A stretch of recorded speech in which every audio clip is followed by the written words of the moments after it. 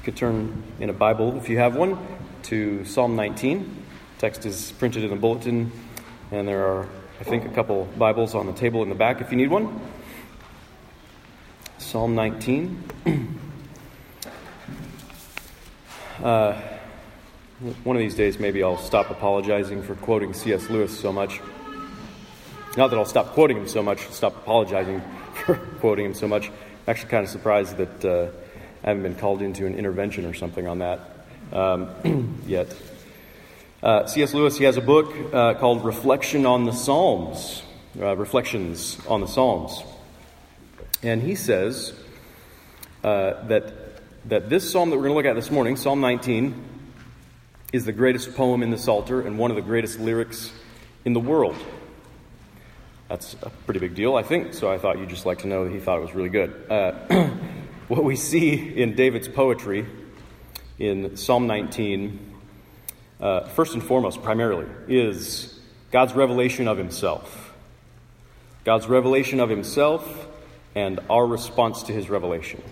It's a super brief introduction before we read the scripture. It's beautiful and it's unsettling. So let's hear it and let's make it our prayer. Let me pray, then we'll read the scripture. Father, you have made yourself known so we could have a relationship with you. We pray that you'd make us the kind of people who'd be interested in that you'd grant us faith, repentance, hope in you, love for you, trust in you. As we read your word, we pray that you would let us know you better.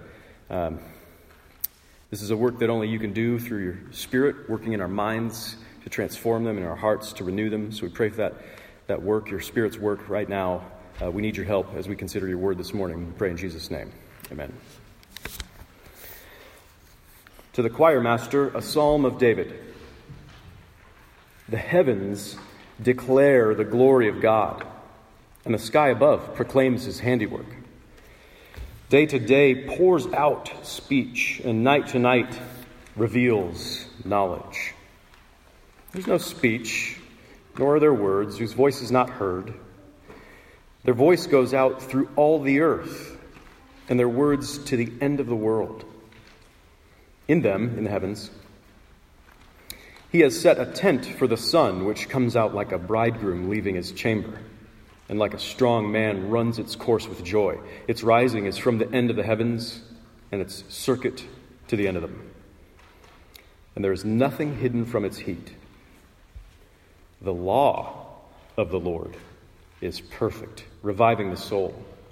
The testimony of the Lord is sure, making wise the simple. The precepts of the Lord are right, rejoicing the heart. The commandment of the Lord is pure, enlightening the eyes. The fear of the Lord is clean, enduring forever. The rules of the Lord are true and righteous altogether. More to be desired are they than gold, even much fine gold. Sweeter also than honey and drippings of the honeycomb. Moreover, by them is your servant warned. In keeping them, there is great reward. Who can discern his errors? Declare me innocent from hidden faults. Keep back your servant also from presumptuous sins. Let them not have dominion over me. Then I shall be blameless and innocent of great transgression. Let the words of my mouth and the meditation of my heart be acceptable in your sight, O Lord, my rock and my redeemer. This is the word of the Lord. Thanks be to God. So, it's probably a familiar psalm to most of us in the room. I think it's easy to approach this psalm and just think that the first part is beautiful. It's this grand ode to the heavens or ode to the sun. And the second part sounds nice. It's really nice language anyway, but maybe a bit unfamiliar sentiment about God's law, loving it so much and praising it so much. That might be a little bit foreign to us. Sounds great, but maybe foreign. Third part probably seems entirely like a non sequitur. Not sure how it follows the first and the second part. Not sure how actually all of this sort of works together, but it all does tie together. It all does tie together, and there is sort of an argument, if you will, running through it. This psalm really, very basically, it assumes that a change needs to take place in us. It assumes that a change needs to take place in us. When you approach this psalm, I think you sense that you're out of step with it in some sense. Some change needs to take place in you, and this psalm indicates the need for a change in our response to God's revelation of himself. So God has revealed himself. God has made himself known. He's the kind of God who does that. He wants to be known. He wants to have a relationship with us, and so he's revealed himself, and he's done so in two ways, primarily. It's brought out in this psalm. He's done so through the world that he's made. You see that in the first part. And he's revealed himself in the words that he's spoken. That's the second part. And that's the main significance of the first two parts of Psalm 19. He's revealed himself. And so the heavens declare something, it says in verse 1. The sky preaches something. Day to day pours out speech. It's a nonverbal speech, speech in quotes. It pours out speech. Night to night reveals knowledge. So what God has created, that's what the psalmist is saying, what David is saying, what God has created says something about him as creator. Paul writes that in same kind of thing in Romans chapter 1.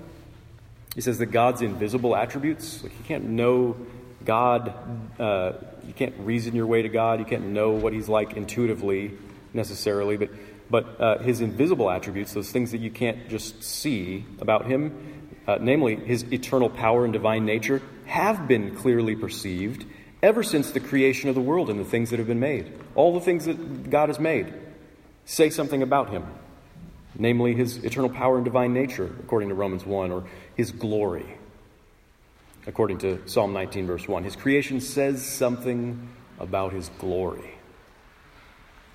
I think David is bringing out something very specific here. He's going to talk about all creation, right? He singles out these aspects of creation, his talk of the sky, his talk of the sun in particular. And so if you go back to Genesis 1, where there's a lot of this language shows up the first time in the scriptures, in Genesis 1, you have God's explicit interpretation of creation.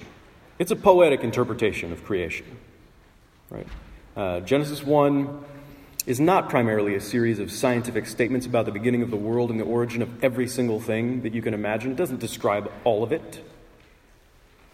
But it's a well-crafted sort of a storytelling account with theological purposes and spiritual purposes. God's trying to communicate something. He's trying to interpret his creation for us, and it happens to come across a bit poetically. And so, one big obvious thing going on in Genesis 1 is that God first creates realms, arenas for relationship, really. Arenas for his creatures to dwell in and to know him in. He first creates these realms, and then he populates those realms, especially with rulers, creatures to rule these realms that he's created. And so, on the second day, he creates the heavens or the sky, it says. And then on the corresponding fourth day, he creates the lights that are in the skies. And importantly for us looking at Psalm 19, he's talking about the sun and the moon and the stars in Genesis 1, but here especially he's the great light, the sun. And God says he created the sun to rule the day, to give light on the earth, to separate light from darkness, to have a day and a night. And so God is beginning to interpret his creation for us back there in Genesis 1. He's helping us to understand what it says about him. That's the important thing about it, is that it says something about him. And that's what David picks up on with his poetry here in Psalm 19. These things say something about their maker, the realm of the sky, and the sun as its ruler. It says something about God. God has set up a celestial pavilion in the sky, if you will, a tent. And we know that the sun doesn't dwell underneath the big blue curtain, right? It's poetic. He set up this celestial pavilion in the sky as a dwelling place for the Son who strides forth each day, a kingly bridegroom beaming with joyful purpose, fulfilling his God-given role with gusto and in perfect order.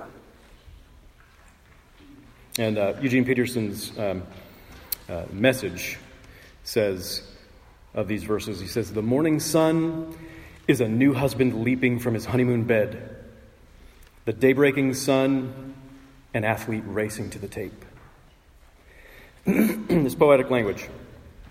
If we're going to be more scientific, which maybe some of us appreciate more than poetry, maybe a bit easier to understand sometimes, we might point out that the sun is racing, hurtling through the galaxy at 490,000 miles per hour, relative to the galaxy anyway.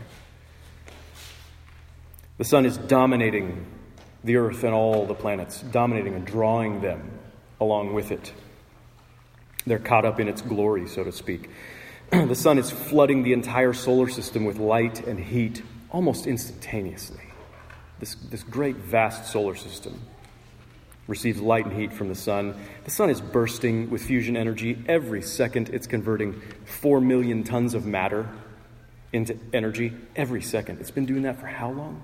And it's going to do that for how long? It's the very picture of boundless, unfaltering power. The sun is. And it says something about the glory of God to all people everywhere. The voice, the nonverbal voice, communication, it's constant, according to this psalm. It's supralinguistic. Doesn't depend on you being able to hear certain words or not and understand them. It's universal. It goes out through all the world, the ends of the earth. The voice that's proclaiming something about the glory of God. And that voice, when you look at the heavens, when you look at the sun, these things that God has made that say something about their creator, it isn't just saying, God made me, duh. Something for you to talk about with your atheist friends. Obviously, these things have a maker. It's not just saying that. It isn't just saying something, you can look at the sunrise, and you look at the sunset, and you could say, ooh, look at all the pretty colors God uses. He's very creative. It's true. Amazing colors. Captivating colors. It's almost like the heavens and the sun are begging the question, what kind of God made me? What kind of God made me? That's the real question. That's a great question to ask. What kind of God made that? It's saying, God made me because he must be royal.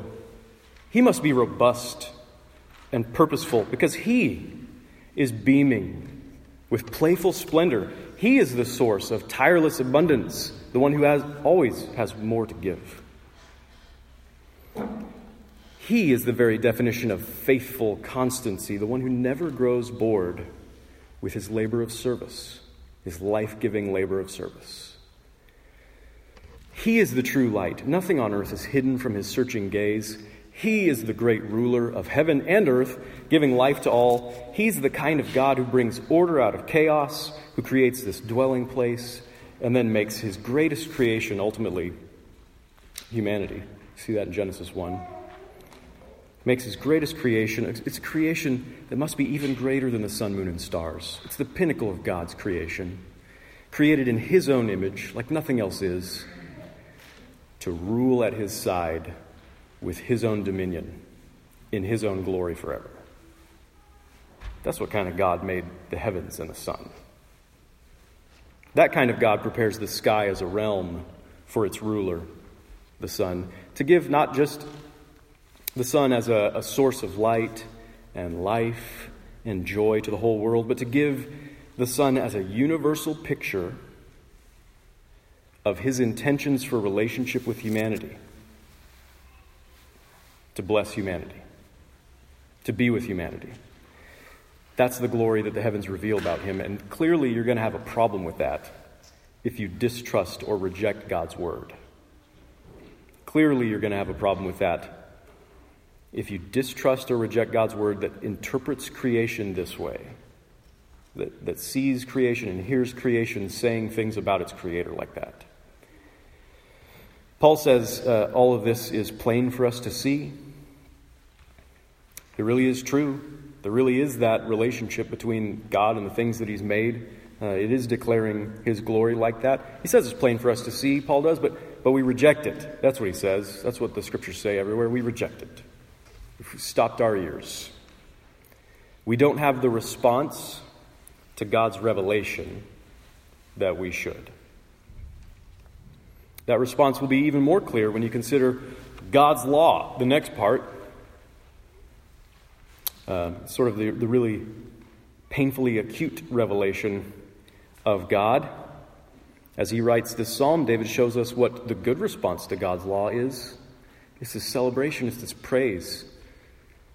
The law of the Lord is perfect, reviving the soul, and so on.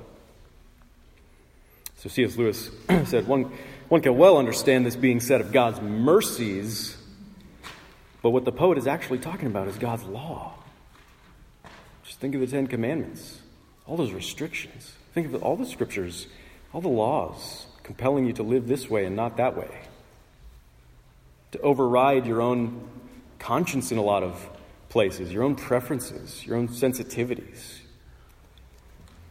To override that and give you commands. This is the divine command. This is God's law. Maybe it's an odd thing for you to think, to be able to say, I just love it when God tells me what to do. I love it. Kids, do you love it when your parents lay down the law for you in your houses? Do you love it when people tell you what to do? The answer should be easy. Does anyone love being told how to live their lives? How fast or slow to drive their car? Can you really praise God for his law? Can you praise God for his law? Is it perfect? Does it revive the soul? Now, we could say here that the Hebrew word for law, which is Torah, it doesn't strictly have to mean law like commandment, like rule, like God's telling you to do this or not do that. It doesn't have to be limited to that. That is a pretty small, strict interpretation of that word. It can refer to the first 5 books of the Bible. 5 books of Moses. That's called the Torah. There's plenty in there that's not just God telling people what to do. It could refer to that, or it could mean something even more general, like teaching or instruction. It could refer to all the scriptures. Everything we have from God's mouth, so to speak. It's true. It could mean those things. Most broadly, the verse could be saying, the word of the Lord is perfect. The revelation of the Lord, what he has said, is perfect, reviving the soul. I don't think you're going to avoid much with that translation, since the psalm goes on to celebrate the commandments and the rules and the precepts. Anyway, very specifically. Right? Clearly, David does think that it is good to say in this section of the psalm, I just love it when God tells me what to do. I love it. Can you imagine that? Why would someone say that? I mean, it isn't just because David's impressed with himself as a good moral person. I just love it when I know the right thing to do so that I can do it because I'm good. And I like to impress myself and others with that. But that's maybe a temptation for proud people, maybe people like us. I really love the law because it helps me feel good about myself. I can't stand it when I feel bad about myself. If I could feel good about myself and do something right, that'd be better. Let's do that. Why would someone write such lavish poetry celebrating God's law? You do get the picture in this section that David is concerned with the fullness of God's revelation. He does use several different words here, like law or instruction as it may be. Testimony, the things God has testified to, the truth of his grace, the truth of his mercies, the truth of his work and his promises. things that God himself bears witness to, the precepts, the commandments, etc. It's the full picture of all God's revelation. Everything God says is perfect.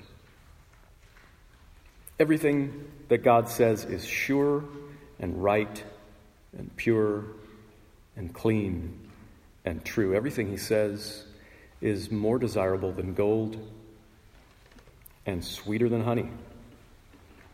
C.S. Lewis picks up some more imagery, and he says that it's like the pedestrian's delight in feeling the hard road beneath his feet after a false shortcut has long entangled him in muddy fields. It's like mountain water. It's like fresh air after a dungeon. It's like sanity after a nightmare. Everything God says is like that. Everything God says, including when he tells me what to do, when he tells me what to worship, who to worship, how to worship, when he tells me what to say, when he tells me how to relate to other people, when he tells me what to think, when he tells me what to feel. All of this is wonderful. And it's wonderful because all of it says something about him. That's why it's wonderful. Because all of it reveals something about him so that we can know him. So that we can know what he's like. So that we can have a relationship with him. It's just like with the first part, with the sky and the sun. God's law and everything he says, God's law begs the question, what kind of God declared me? What kind of God commands you to love with all your heart, soul, mind, and strength? To love your neighbor as yourself. What kind of God does that? That's a great question to ask. The primary significance of the law, just as the primary significance for his interpretation of creation, for the psalmist, the primary significance is that it reveals God. God has made himself known through his works, through the world that he's made, and through his words. And that's the key. Can you say that nothing thrills you more, that nothing is more precious to you, nothing is more desirable, nothing sweeter, that only God's revelation of himself revives your soul, only God's revelation of himself makes you wise, that it rejoices your heart, that it enlightens your eyes? That's the good response. That's the right response. That's the only right response to God's revelation. We have it right there in the psalm. But the psalm assumes that this is not usually our response. This is not always our response, at least. We're the types to distrust and reject God's revelation. That's clear through all the scriptures. That's what kind of people we are. That's right at the root of all of our sin. The psalm goes right on from there to acknowledge our sin, which is a problem with our response to God's revelation of himself, our response to God himself, and the relationship that's been extended to us from him. Our response to that is a sinful one, and the psalm goes on to acknowledge that we need forgiveness. It acknowledges our need for change. Our prayer is that we would have a different response to God's revelation of himself. That's what this psalm goes on to pray. That we would have a different response, a new one, the right one. It says in verse 12, who can discern his errors? Declare me innocent from hidden faults. And how's that for a response to God's revelation? I don't even know all the ways that I've distrusted and rejected your word. I can't possibly even know all the ways that I've sinned against you. I don't know it, and I can't know it. The situation is so bad that the psalmist's request isn't even first, help me change. The psalmist's request is first for forgiveness. Forgiveness. I can't change. I'm stuck with sins that I don't even know. I'm not even aware of them all. There's a multitude of them. I'm not even aware of them all. I'm stuck with him. You're going to have to declare me innocent. Declare it. Because I never will be innocent in and of myself. That's not me. I will never have the right response to you and your word. Please forgive me and consider it as if I did have the right response to you and to your word. And it's a great prayer. David prays it because of what he knows about God, because God has revealed himself to be a God who forgives sins. Just right alongside his declaring his name and his glory, he's the God who forgives. He's the God who forgives sins like this. Even though we distrust and reject him and his word, he has continually, throughout the history of the world, condescended to reveal himself to us for a relationship with him through his works in creation, through his words spoken by the prophets, and then finally through the ultimate revelation of himself through his Son, Jesus Christ. He keeps on making himself known to us. His Son Jesus came into the world to show us what God is like. His Son Jesus came into the world to live out the human response to that as it should be. To live out the response to God that we've failed to have in order to reconcile us to the one that we've distrusted, that we've rejected, that we've sinned against. So the reality of Jesus as the ultimate revelation of God, the very Word of God himself in the flesh, the reality of Jesus begs the question, what kind of God sends his Son like that? That's a great question to ask. What kind of God would send his beloved Son Jesus into the world? It's one who will make himself known. Absolutely. He will make himself known for relationship. It's the kind of God who will forgive sins. That's why he sent Jesus into the world. It's the kind of God who wants you to respond to him with love and trust and obedience and delight. It's the kind of God who will even provide you the ability to do that because you can't muster it up on your own.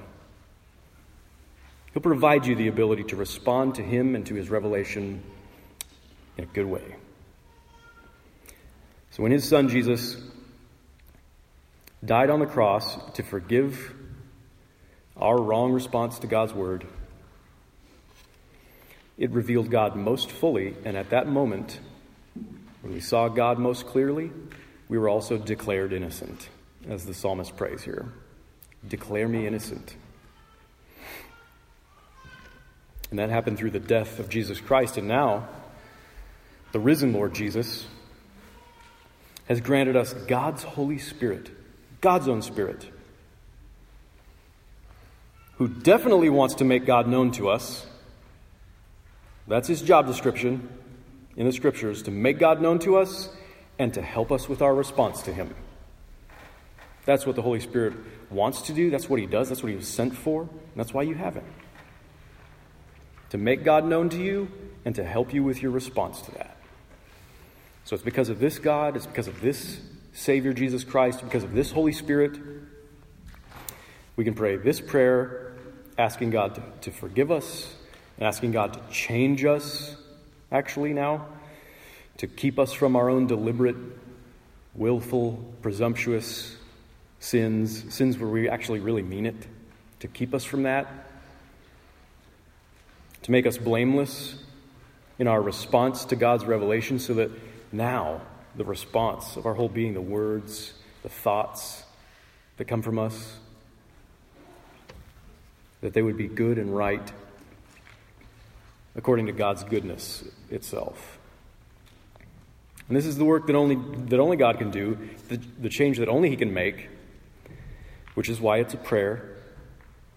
It's a prayer, not just a profession of my undying devotion. It's a prayer. I can't fix the problem of my sin. I can't fix my heart's response to you. Please, Lord, you have to be the one to do it. That's the prayer that he teaches us to pray. And that begs the question, what kind of God teaches us to pray this way? What kind of God teaches us to pray this way? That's a great question to ask. It's the kind of God who loves to answer this kind of prayer. That's what he does. That's what he signed up for with people like you and me. God has revealed himself, and God has provided us with a new response to him. And he'll provide you with that new response when you pray this way. He's the one who answers this prayer in Jesus Christ because he is our rock and our redeemer, the one who fixes us, makes us right like we should be. The heavens declare the glory of this God, the law and all the facets of his word, everything that he says, make him known to us, the way that he instructs us to pray, even that says something about him. And his ultimate revelation of himself in Jesus Christ, our Savior, is most wonderful at all. So, most wonderful of all. So make it your own prayer so that you would see him, that you would delight in everything that he has done, everything that he's said, because he has done it, because he has said it, because he has revealed himself to you through it, and that's the best thing of all. Amen. Let's pray.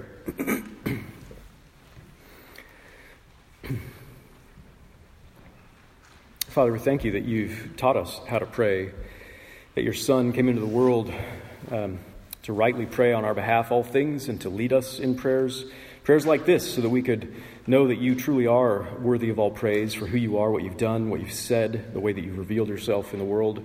You're worthy of all praise, and in spite of the fact that we've responded to you horribly in all of our sin and unbelief and our rebellion against you, nevertheless, you've continued to make yourself known to us as a gracious Savior, a loving God, one who wants to catch us up into everlasting communion with yourself, that you've done everything necessary to make this possible through Jesus Christ, through his life and death and resurrection, and that you've given us your own Spirit so that we can have your relationship we can have Christ's relationship with you in us and driving us and lighting up all of our lives. We thank you that this Holy Spirit makes us new creation in Christ.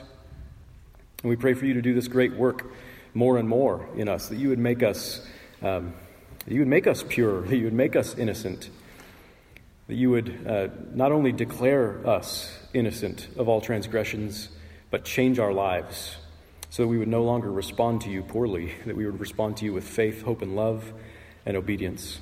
In the name of our Lord Jesus, we pray. Amen.